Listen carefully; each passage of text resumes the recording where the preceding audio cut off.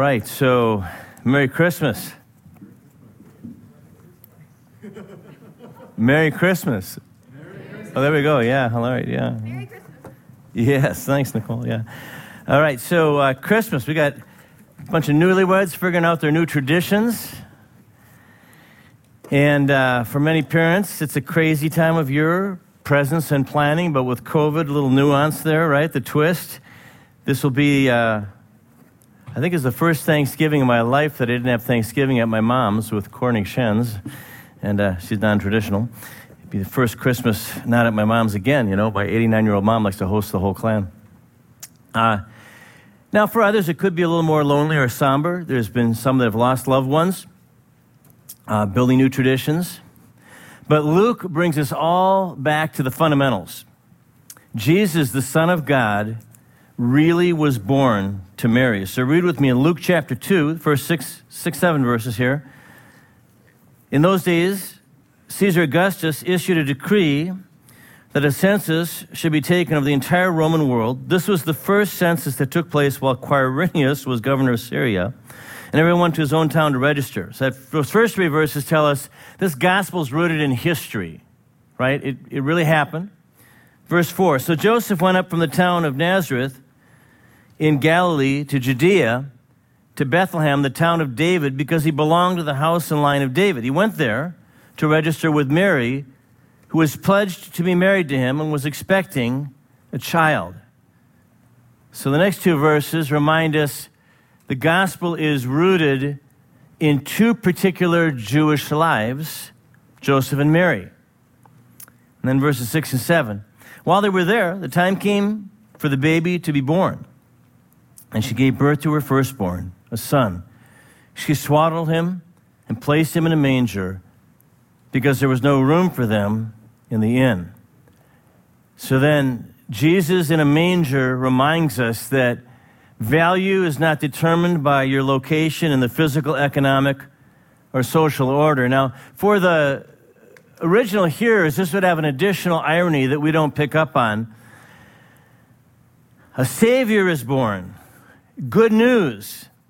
What was an ironic statement for them, because Caesar Augustus, when he was born, it was announced as good news and his arrival that he was a Savior. So Luke's Gentile readers are going to remember this and be like, oh, wait a minute, right? But how different the circumstances of these 2 Saviors, right? Quotes for Caesar Augustus. How are they going to recognize the difference? Who's the true Savior of the world? How are they going to recognize Jesus, who came as the Savior? And so Luke then presents several people in this chapter who recognize Jesus as the Savior. The first people who recognize Jesus are shepherds. So let's read verse 8. Great story. And there were shepherds living out in the fields nearby, keeping watch over their flocks at night. An angel of the Lord appeared to them, and the glory of the Lord shone around them, and they were terrified. But the angel said to them, don't be afraid. I bring you good news of great joy that will be for all people. Today in the town of David, a Savior has been born to you. He is Christ the Lord. This will be a sign to you. You'll find a baby swaddled and lying in a manger. Suddenly, a great company of the heavenly host appeared with the angel, praising God and saying, glory in the highest, and on earth peace to men on whom his favor rests. When the angels had left them and gone into heaven, the shepherds said to one another, let's go to Bethlehem and see this thing that's happened, which the Lord has told us about. So they hurried off, found Mary and Joseph, the baby who was lying in a manger.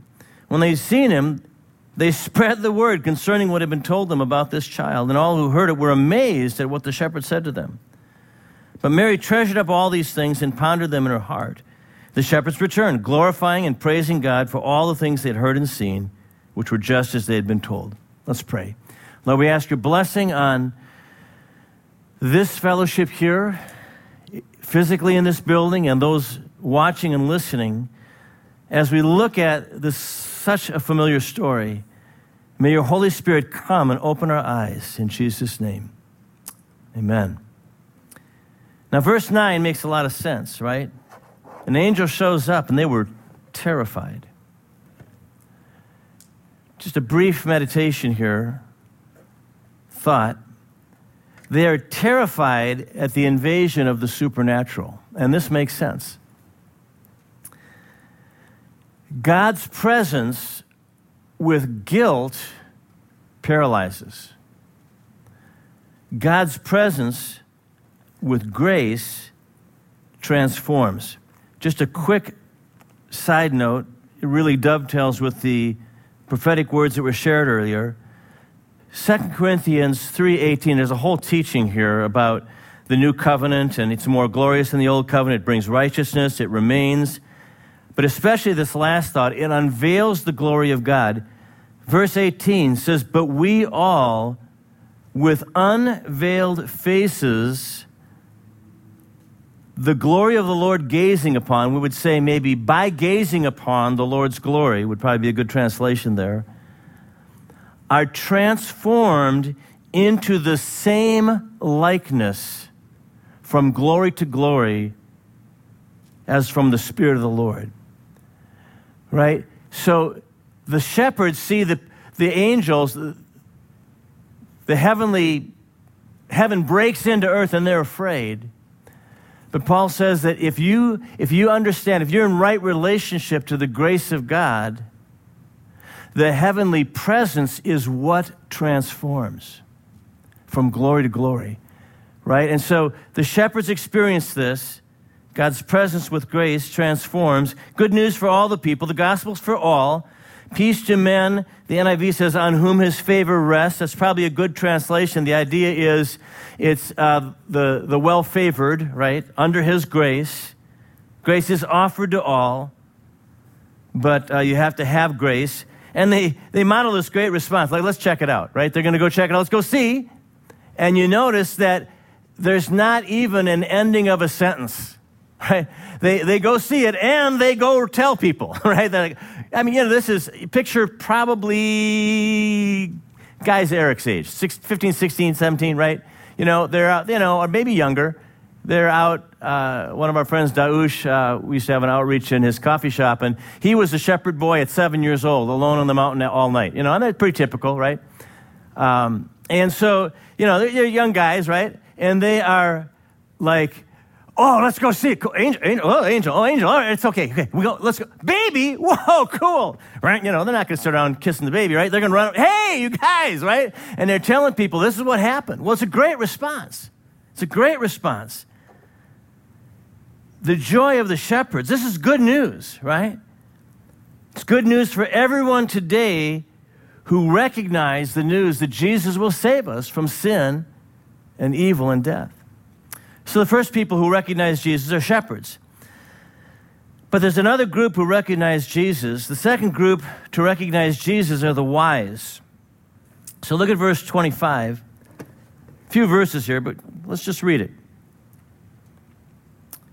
Verse 25, he's been born, he's about a week old, they take him to the temple. Verse 25, we'll pick up the story. "Now there was a man in Jerusalem named Simeon who was righteous and devout. He was waiting for the consolation of Israel." And listen to this. "And the Holy Spirit was upon him." Right? Holy Spirit didn't suddenly show up in the new covenant, right? The Holy Spirit was upon this man. He's waiting for God. It had been revealed to him by the Holy Spirit that he would not die before he had seen the Lord's Christ, the Messiah, in other words. Moved by the Spirit, he went into the temple courts. When the parents brought the child Jesus to do for him what the custom of the law required, Simeon took him in his arms and praised God, saying, "Sovereign Lord, as you have promised, now dismiss your servant in peace. For my eyes have seen your salvation, which you've prepared in the sight of all people, a light for the revelation to the Gentiles and for glory to your people Israel." Well, the child's father and mother marveled at what was said about him. And then Simeon blessed them and said to Mary, his mother, "This child is destined to cause the falling and rising of many in Israel, and to be a sign that will be spoken against, so that the thoughts of many hearts will be revealed.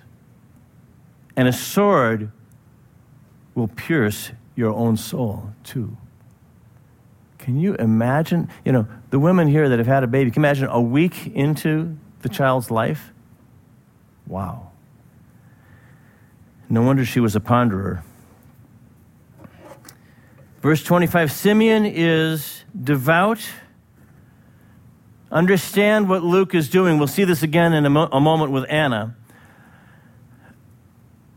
Luke is presenting Simeon as a model of the Spirit-anointed remnant that is awaiting Messiah.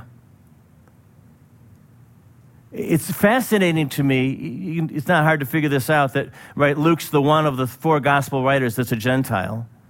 And it's fascinating to me that of all the Gentiles, he's the one that draws on the teaching of the Old Testament in terms of Chronicles. We'll get to that later. But anyway, he had received a revelation personally that he would see the Messiah before he died. Verse 27, the Holy Spirit moves him. He blesses God for Jesus, a light of revelation for the Gentiles. Look just for a moment at Isaiah 60. You may know that Isaiah 60 is the prophecy of the church, actually. We'll just read the first 3 verses. It says, Arise, shine, for your light has come, and the glory of the Lord rises upon you. See, darkness covers the earth, and thick darkness is over the peoples, but the Lord rises upon you, and his glory appears over you. Nations will come to your light, and kings to the brightness of your dawn. You can read on and on how God will use his people. It's the prophecy of the church. As the church brings the light, the nations will come to it. And then Simeon says, verses 34 and 35, this child is destined to cause the falling and the rising of many to be a sign spoken against, so that the thoughts of many hearts will be revealed. In other words, it's not all glory. You can see this really through the whole Bible, but especially in the ministry of Jesus. Truth comes, and it divides. It winnows. Thoughts, assumptions, and prejudices are revealed in the presence of truth. For a moment, just think ahead to some of the gospel stories that you know. John 3, Nicodemus is confronted with the need for rebirth, and he wants to act dumb, even though he was the teacher, the head rabbi probably of Israel at the time. Now, we have a hint that maybe it ended well, because chapter 19 has him helping with the burial of Jesus, so, maybe that one turned out all right. But he's confronted with his need. Or think of the rich young ruler who goes away sad. His assumptions about life are revealed in meeting Jesus. Or the Pharisees caught in their own traps. Why does this happen? Because Jesus told the truth and was the truth. And when you confront truth, it exposes the cracks in your soul. Exposure to integrity reveals where you lack integrity. You're hanging out with a group of Christians, and there's a certain level of life that feels ordinary to you, and you know that some people maybe live a little holier, but that seems like superstars, and it's okay, right? And then you meet another group of Christians, and that's ordinary life. Oh, right? We become accustomed to our surroundings. That's why, by the way, choose good friends who regard a very godly life as normal. That will help you, right? But Jesus, then, imagine hanging out with Jesus, in whom there was no deceit, who loved but always spoke the truth. It reveals every crack. Have you felt this? That's why we need, I mentioned earlier, 2 Corinthians 3:18. It's the looking at his glory that transforms, right? Because we need it. But then he says, and a sword will pierce your heart also. Why? Because people don't all like the truth. And for some, there's values that are higher than heaven. In my imagination, I see a prophetic old man, prophetic, not pathetic, prophetic old man, looking at a godly young woman. And honestly, I imagine a softness and a sadness in his heart as he looks at Mary and says, a sword's going to pierce your side. He probably didn't necessarily foresee the crucifixion, but he knows how evil responds to goodness. He knows what's happened to the past prophets of Israel.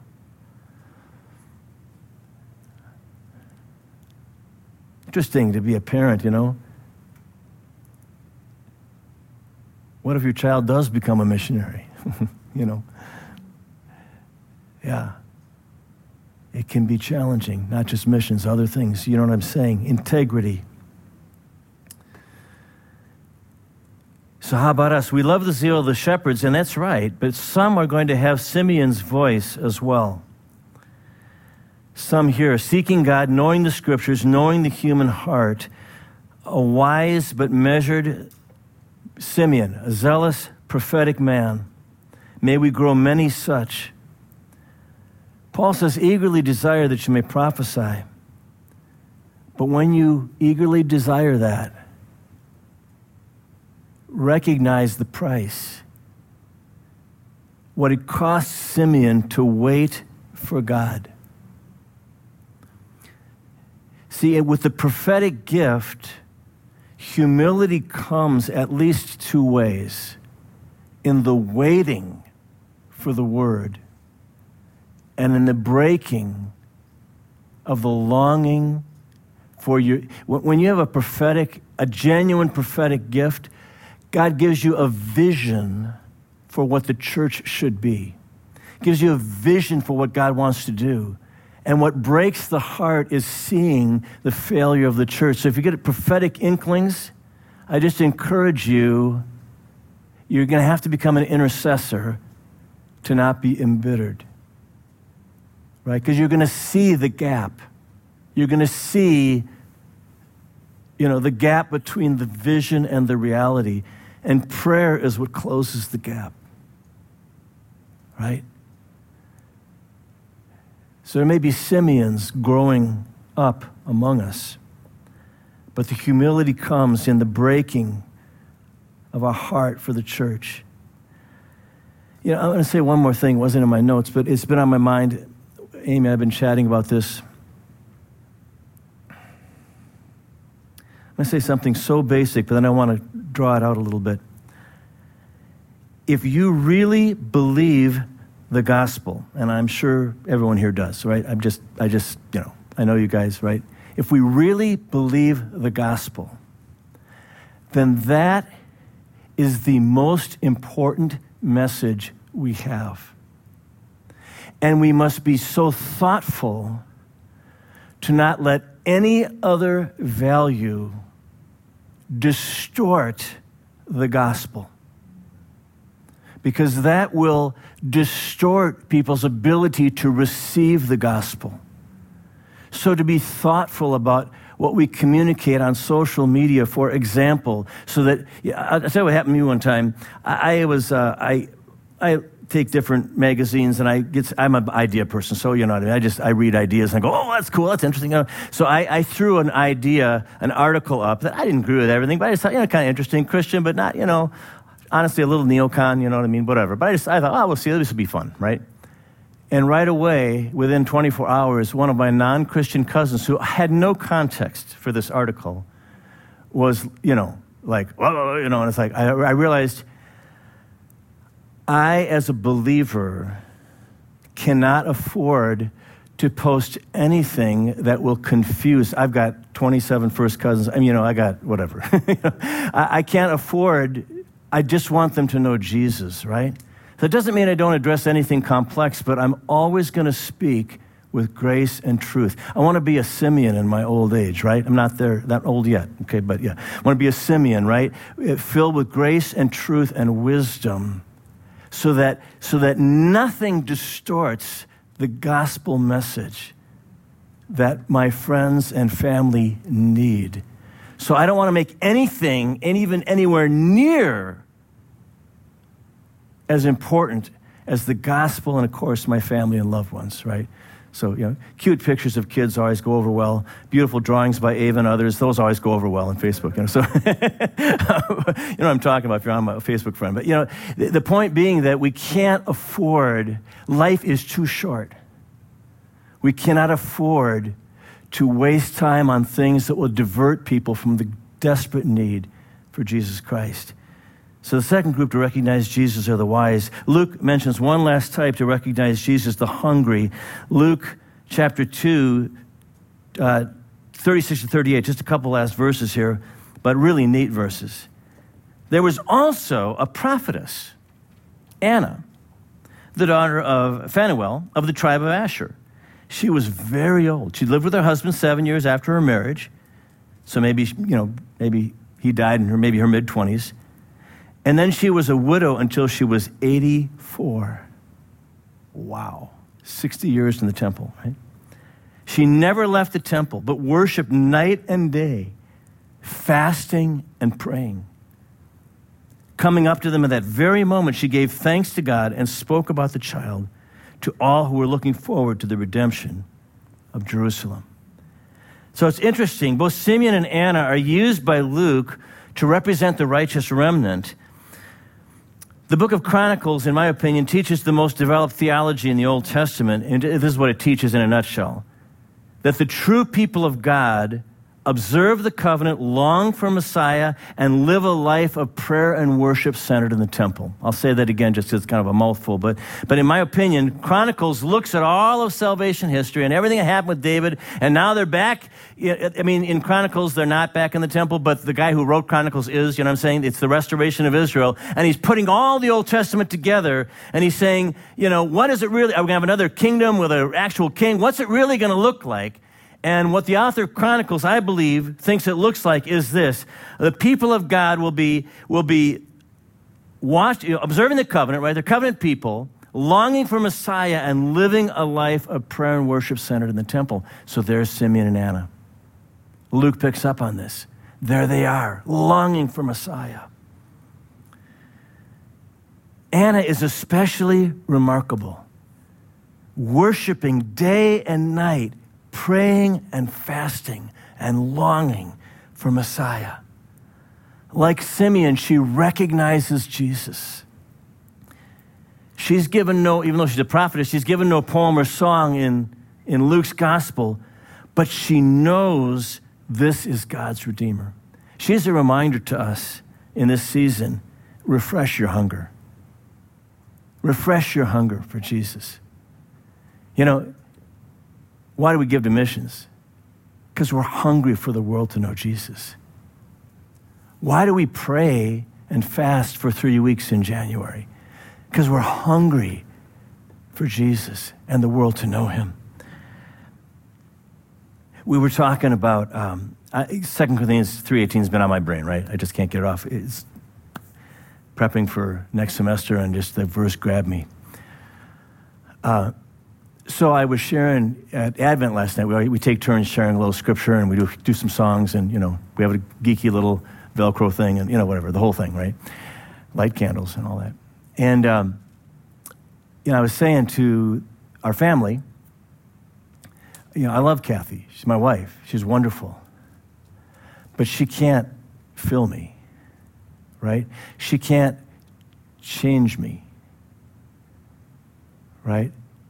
Jesus and gazing at his glory, that's what changes me from glory to glory. Anna knew that. She understood. Her heart was longing for Messiah. Refresh your hunger. If the world's crept in, don't beat yourself up. Just say, Lord, I'm hungry. Hunger for a second coming, but the hungry recognize God's work even before the second coming. When we're hungry for him, we're able to discern what God's really doing. So the third group to recognize Jesus are the hungry. So this Christmas, let's recognize Jesus, blow away the fog. Like shepherds, we want to receive with joy and spread the news. And like Simeon, we want to know the scripture and God's prophetic goals for the world. And like Anna, be hungry for him. So I'm going to close in a little different way today. With her permission, I'm going to share a creative writing that Ava wrote. And it's, you'll see what it is. So I'll try to indicate different people in the writing by where I stand, and maybe that'll help, okay? Just creative writing, kind of a reflection on the Nativity and the whole of salvation history. Remember the forest primeval. We walked upon the old waters here in the golden glow of sunlight and the forever green of the ginkgo tree. Our bodies were young and fresh, and we knew not the jaws of the lion nor the sting of the serpent's bite. We were young, but our hearts were proud. Aye, shall the word still be found in the frostlands? Wind and spirit and breath and life? It is bitter cold, but these words that my Father speaks are warm. I listen to them, watching flame-flickering shadows crawl up the tent, the ice-frozen desert outside forgotten. Ruach Adonai, love giver, life giver, remember us. And it is warm, it is warm. Before the sun and the sky and the forever green, before all came to life, when the universe was not and the void howled with nothingness, he was. The word said, let there be light. An unknown prophet, circa 400 BC. I saw a desert flower spring up from the frozen tundra, a tender floweret among the brambles. It was a common flower with no allure or splendor, yet the snow around it melted and the grass grew as if it were spring again. As I watched, I saw the flower trampled beneath the feet of many. It was trampled like a dead brush. And I saw the snow run red, a stream of heart's blood cut through the frostlands. And from the trail of blood, flowers like stars sprang from the soil, now warm and wet and lush. Fire lit the horizon, flames growing, licking the frost with purifying flame. And the voices cried, holy, holy, holy is the word become flesh. And I awoke. For long years, we have studied the black night sky. We've learned the names of the stars, and we listen for their soft, still voices. Are you maker? We've asked. Are you king? Nay, little ones, they murmur. We are but made, even a lesser creature than man. We are but singers of sweet songs. Who then is maker? We ask. Who is king? He who is maker lives in all and through all. He sits enthroned above the circle of the earth, and his people are like grasshoppers. El Elyon, Most High, El Elyon, Everlasting King. This is the word to which we sing, El Elyon, El Elyon, El Elyon. Kings and princes have called us holy men, wise ones, but the stars have taught us that we are but watchers, and so we watch and we wait. Who has believed our message, and to whom has the arm of Adonai been revealed? It's a bitter, cold night, but we must still watch the sheep. Enoch has brought a casket of wine, and its sweet sharpness warms our young bones. We talk and laugh and speak of the village girls. When we tire of this, we stand and watch the stars.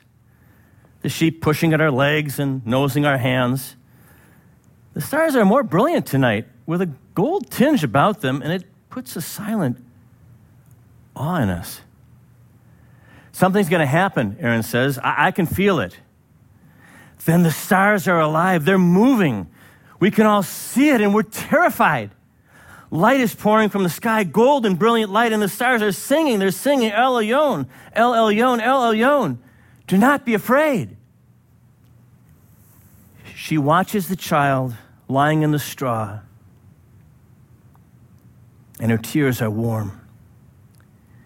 It is a bitterest cold night, but here all is warm. Baruch Hashem HaMashiach Yeshua. Blessed be the name of Jesus, she whispers. Children, children, heed my words. The word may yet be found in the frostlands. Stand with me, let's pray. So, Lord, as we remember your nativity, coming as a simple baby, and yet the Lord of all, stir our hearts, seek your face, to know you well. Lord, we pray, may the grace of God, the love of God, the grace of our Lord Jesus Christ, and the fellowship of the Holy Spirit be on each one here today. Bless this season, that we could walk with you and that we could make you known to a broken world. In Jesus' name we pray. Amen.